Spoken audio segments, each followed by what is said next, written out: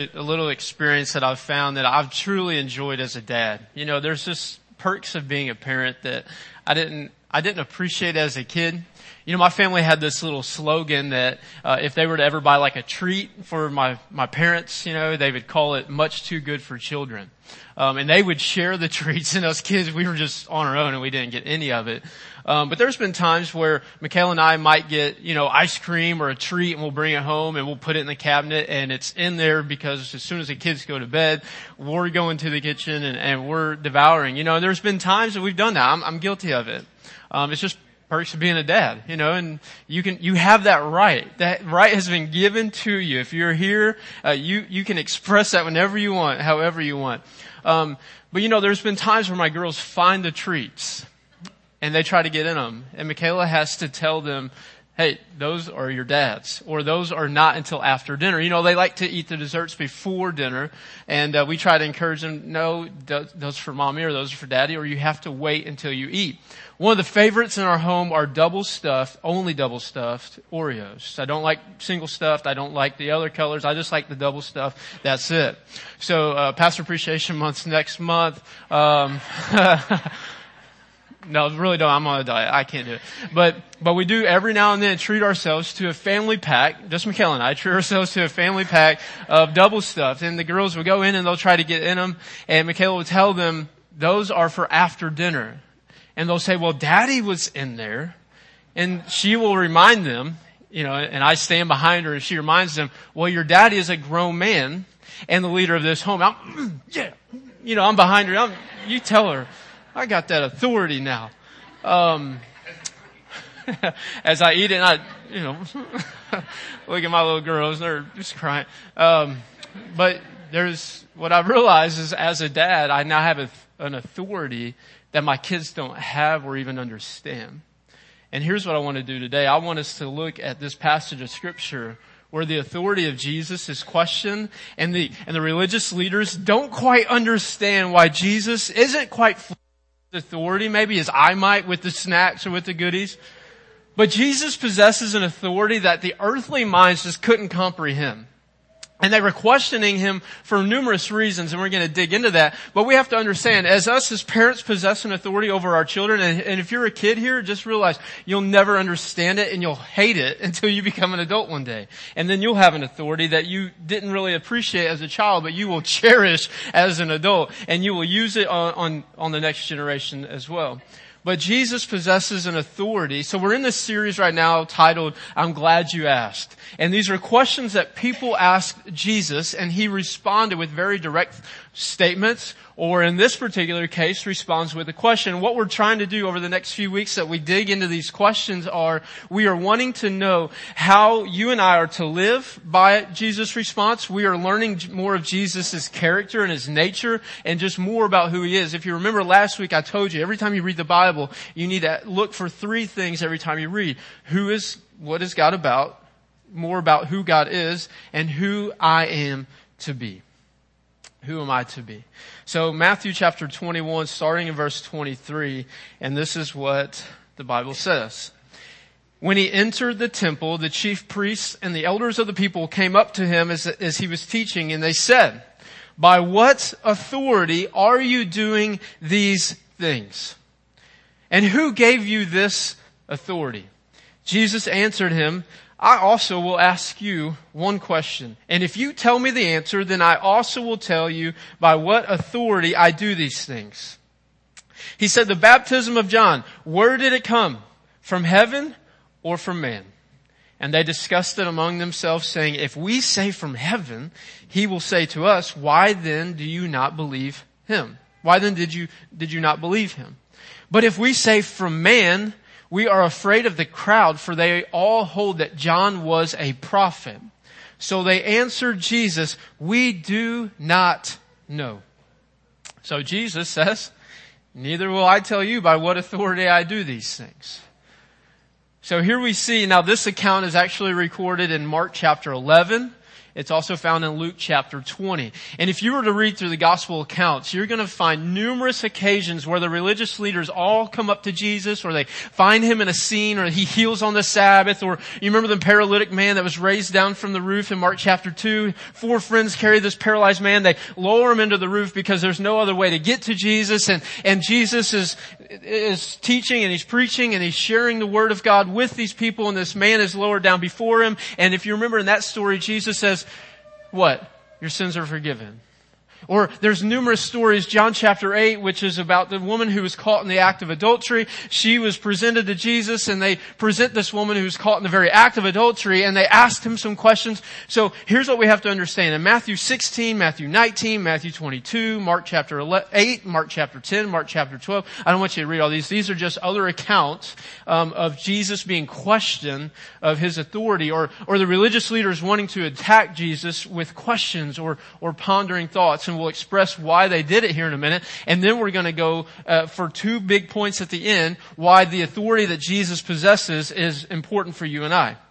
So Mark 8, 10, and 12, Luke chapter 11, chapter 20, and John chapter 8. These are all numerous accounts, and there's more out there that you will find that the religious leaders come up and they ask Jesus these questions. And you can just picture these little, slimy snakes coming up to Jesus all in their little clique. You remember the high school cliques that you despised in school? These are those people. They're coming up and they're asking Jesus, by what authority do you do these things? Because they really cared for the truth, right? They really wanted to know. No. Here's what we're going to do. We're going to look at 3 reasons why they didn't, and we're just going to work through them quickly, just so you know that every time you read why they're questioning Jesus, what are they wanting to pull out of him, and why does Jesus respond sometimes maybe with a question of his own? If you remember the woman who was caught in the act of adultery, Jesus, he bent down and he wrote. I don't know what he wrote. The Bible doesn't say what he wrote. But he said to them, if you remember, the very first sermon I ever preached here as the official minister was about this very act. And I gave rocks to everyone. I gave everyone stones. And I was either going to get fired or hired on the same day. Because I told everyone, if you are here without sin, throw your stones at this 100-year-old pulpit that is cherished by everyone here. Thank God no one threw any stones, because I would have been fired and hired on the same day, but it all worked out. But if you remember that account, Jesus said, those who are here that have never sinned, throw your stone first. If you remember that account, they all dropped their stones and they walked away. What they wanted to do each and every time is they wanted Jesus to say something that would contradict the Mosaic law. They wanted Jesus to say something that would actually overstep his authority as a Jew against the Roman authorities that were over the people. Okay, so in this account in John chapter 8, when this woman is presented to Jesus, they wanted to know what he would say, because if you read the Mosaic law, this offense would lead to a death. It could lead to an execution. Now, if Jesus contradicts the law, then they have an offense to present to the Roman authorities. He's blaspheming and he's a liar, he's a lunatic, therefore we ought to crucify him. If you read about, the governing authorities of the Roman Empire, you realize that they were the only ones that possessed the authority to actually order an execution. So they are wanting to pry something out of Jesus. Please contradict the law, or please order this woman's execution. Therefore, we're going to go and we're going to run to the Roman authorities, and we're going to tell them that you're over here overstepping your authority and your boundaries. Therefore, we have another reason to present to the Romans an excuse or an offense to crucify him. And the third reason why they would always question his authority, or maybe why they would ask these questions, is because they really did not want to submit to him. Jesus did not come in the manner they were expecting, and he did not accomplish the work that was to be expected. If you remember throughout the Gospels, and if you read all of the prophecies of Jesus, they were interpreting these prophecies as if Jesus was going to come and he was going to establish this group of people to be very prominent on the earth, and they were going to cast all the Romans out, and they were going to take back their land, and they were going to be the prominent power amongst the earth's people. But Jesus talked about his kingdom. Where was it never to be? Here. He always referenced his kingdom of out of this world, or not here. And what we see in these approaches by the religious leaders, or these Jewish scholars, these lawyers, because they were so invested in the law, they were termed lawyers. They wanted Jesus to just say something to contradict their law. They wanted Jesus to say something that would overstep his boundaries or his authority. And they wanted Jesus to be killed so they didn't have to submit, or they wanted to be able to label him, consider him a complete lunatic, someone who was out of his mind, so that they would not actually have to submit to him. And let's just face it, everybody you know that hates the gospel, everybody that you know that does not go to church and rejects the gospel, they look for every verse possible that contradicts the Bible, right? I mean, they're saying, well, back here, and then over here, and they look for every reason to contradict the word. What they fail to realize is that the word actually interprets itself, and that God gives spiritual mature people to interpret these biblical interpretations of itself. So whenever people say, well, the Bible contradicts itself, no, it actually doesn't. You can just remind them that, you're going to pray for them, and that the Bible never contradicts itself. The Bible always interprets itself in fullness because it is the word of our living God, and God would never contradict himself, and God would never compromise his word or his character. And what we do realize is that those same people that look for every contradiction in the Bible are the very same people who are looking for every excuse not to submit to Jesus.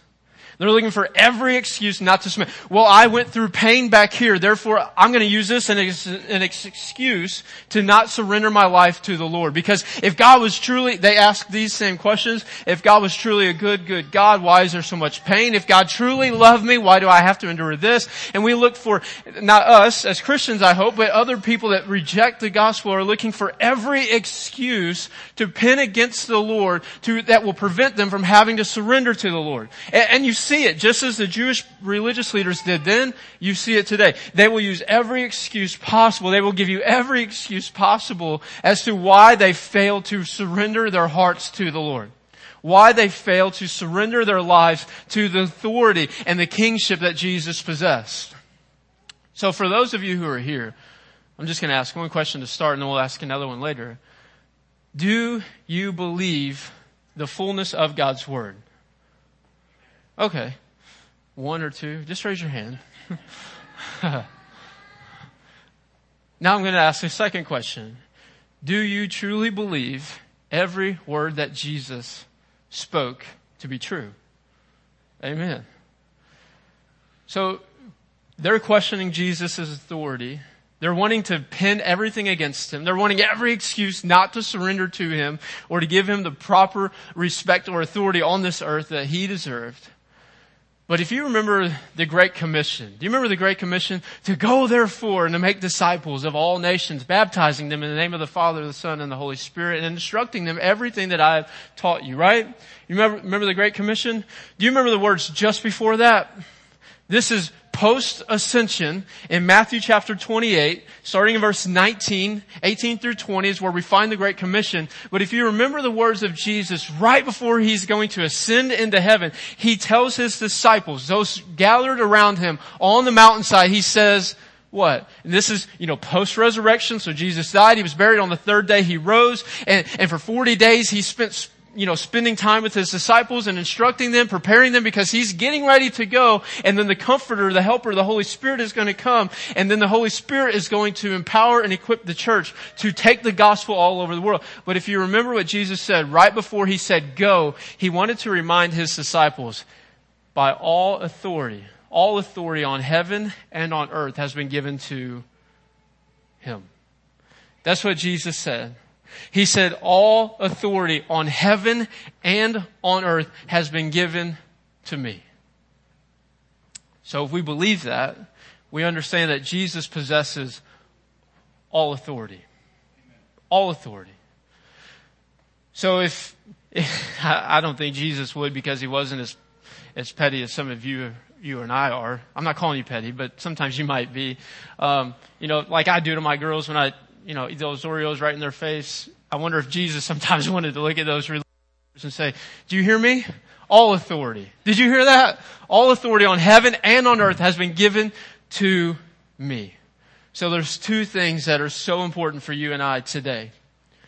So important that we understand, that we truly comprehend, and that we carry for the rest of our lives. Because of the authority that Jesus possesses, we see two things that are possible for you and I. regardless of how bad you've been, regardless of how broken you've been, regardless of how sinful you've lived, regardless of how much pain you've caused, regardless of how much suffering you've endured, regardless of how much darkness you've wandered around, two things are true for you and for me. First is this: because Jesus possesses all authority on heaven and on earth, Jesus has the authority to save us from our sin. He alone possesses the authority to save us from our sin. Your tithes amount, your offerings amount, do not pale in comparison to the salvation that Jesus and Jesus alone can offer. So your attendance record pales in comparison to the authority that Jesus possesses to save you from your sin. You cannot give enough. You cannot attend enough. You cannot confide in other people enough. You only find salvation in whom? Christ. It is the free gift of God from whom? From God in Christ, that you and I can be saved. So Jesus has the authority to save us from our sins. The second thing is, and we'll discuss them, break them down a little bit more, is that Jesus has the authority then to change your current circumstance. All heaven and earth authority has been given to whom? Jesus. Therefore, Jesus has the authority to save us from our sins, and He has the authority to change our circumstance. Whatever situation that you find yourself in, whatever brokenness you might find yourself in, whatever darkness you may be wandering, whatever addiction you may be facing, whatever temptation you may be struggling with, whatever brokenness you're carrying, whatever chains you may be carrying. So what we see in the death, the burial, and the resurrection of Christ is we see that Jesus became the fullness of sin. He endured the fullness of God's wrath. He died to pay the fullness of our debt. And He rose from the grave to grant us the fullness of eternal life. That is what we see. So I'll just read that again. I wrote that down and I didn't want to mess it up, so I had to read it from my notes. And I use fullness a lot there. Because, I was like, man, I think this sounds pretty cool. so I want to read it again. In the death, the burial, resurrection of Christ, we see that Jesus became the fullness of sin. He endured the fullness of God's wrath, and He died to pay the fullness of our debt, and He rose from the grave to grant us the fullness of eternal life. In Christ alone. By grace through faith. In whom? Christ alone. Never your works, never how good you are, never how helpful you are, never how kind you are, only by the blood of the Lamb. Only by the blood. Only by the Lamb of God. If you remember John the Baptist, he said, "Behold the Lamb of God who comes to take away the sins of the world." Do you remember what Jesus went on to say over and over? He said that God so loved the world that He sent His only Son, so whoever believes in Him would never perish but have eternal life. Jesus also said that He did not come to be served, but to what? To serve and to give His life as a ransom for many. Jesus also said that whom the Son sets free is free indeed. Jesus went on and on about this temple that He was going to destroy and then build back. He went on, and He prepared His disciples for the moments that He would be arrested, the moments that He would be crucified, but that they could have confidence that He had overcome all the world. So that we might have tribulation, we might have trials, we might have pain, we might have heartache, we might have sufferings, we might have storms of this life, but we can take heart that regardless of what we see, we can walk confidently by the blood of the Lamb, that you and I may be saved. So our sins lead us to separation from God, but Jesus endured the fullness of that. Therefore, we can have the fullness of the life, because He who knew no sin became sin on our behalf, so that in Him we can become the righteousness of God. So you and I can actually walk confidently, because we realize that Jesus has the authority to save us from our sin. Therefore, if we have called upon no other name given to heaven but Him, we can be saved. If we believe and follow Him, you and I are not lost anymore, but we are to be, because Jesus said that He came to seek and to save the lost. I have to tell you, I was lost. I have to tell you, at one point or another, you were lost. You were lost. You were broken. But if you are here today and you are a disciple of Christ, if you are a follower of His, if you are a Christian today, you can walk confidently the rest of your life, because He has saved us. Therefore, because he possesses the authority to call me now his child, no other person or enemy of mine has the authority to say whatever they want. They have no authority to actually hold that over me. So the devil can try to remind me of what I once was, and you all might have thoughts or beliefs or opinions about me, but you have no authority over me. The devil has no authority over me.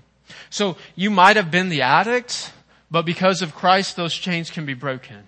You might have been the adulterer, but because of Christ and his bloodshed, you can be the redeemed. You might have been the wandering sinner or the prodigal son or daughter that came back and you were broken, you were filled with sin and you were just comfortably living and you were drowning in it and you were indebted to sin and you were held captive to it. But I just want to encourage you because maybe you need to be reminded because, what I've realized about my kids is I tell them one thing and then like 3 seconds later they forget and I have to tell them over and over and over. And I realize I'm the same way. I need to be reminded on a daily basis that I am now under the authority of no other name but Jesus. Therefore, I am not under the authority of the devil. I'm not under the authority of or belief or posts that might be directed at me or an attack towards me because people can say whatever they want. They can think whatever they want about you. The devil can try to do whatever he wants. If you are under the blood of the Lamb, you are under the authority of Jesus, and there is nothing this earth can possess that would ever separate you from him. Therefore, I am, because of Christ, redeemed. And I will walk confidently declaring that.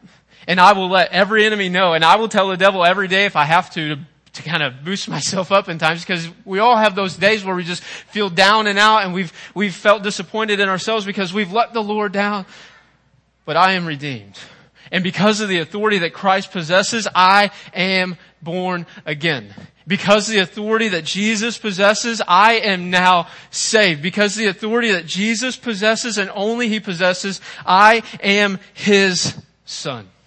And because of that, I will praise him forever and ever and ever. And I don't care what opposition we face, you and I can praise the Lord our God each and every day. Why? Because he has saved us, he has redeemed us, he has made us new, and now we have no other hope in this life. We have no other authority over us. We have everlasting life. As Brian mentioned, there is heaven to look forward to. And I don't care what he says, we're all going to be fit in heaven. Because he's making all things new. Sun's out, guns out when I get there. All right? The Son of the Lord, I say. But we are going to be there. And I'm going to be face to face with my Savior one day. And I'm going to be able to worship him for all of eternity. Why? Because he saved my soul from hell. And I don't have to endure the wrath of God because he in himself endured every ounce of it. Therefore, I can proclaim with confidence that I am saved from it and I will walk confidently. And now the second point is that Jesus possesses the authority to change the circumstance that we find. Oftentimes you'll read the gospel accounts. You remember the paralyzed man that was lowered in through the roof I mentioned earlier? What did that man do after he came into contact with Jesus? He walked out. You remember the man with the withered hand and he was afraid to show his hand? Jesus said, stretch out your hand. He stretched it out. And his withered hand became made and full. You remember the woman with the issue of blood who just touched his garment? You remember what happened? Her issue ceased. Do you remember, man, we could go on and on. Jairus' daughter who everyone thought she was dead, but Jesus said, no, she's just asleep. The dead girl was raised to life. Do you remember Lazarus who was buried in a tomb? And then on the fourth day, Jesus shows up and he says, Lazarus, get out. Funny joke? No, I'm just kidding. But Lazarus, come out. Do you remember, we could go on and on. Do you remember the woman at the well who'd been married 5 times and then was living with number 6? Let me just give you a word of encouragement. After 5, just stop. All right? Just stop. It was good while it lasted. Just give it up. This woman married 5 times, living with number 6, and Jesus sets her free from the need of personal affirmation that she was looking for in everyone other than him. Jesus gives her hope. We could go on and on and on and on about the numerous instances where Jesus and someone else come into contact, and whenever they left that interaction, their lives were changed. Changed. The dead were raised, the blind were given sight, The crippled and the lame were able to walk and to live again. So this is what I want you to know. The authority that Jesus possesses is of such authority that He, and sometimes He alone, are able to change all of it. In ICU rooms 2 weeks ago, changed all of it. In hospital rooms, you'll see He can change all of it.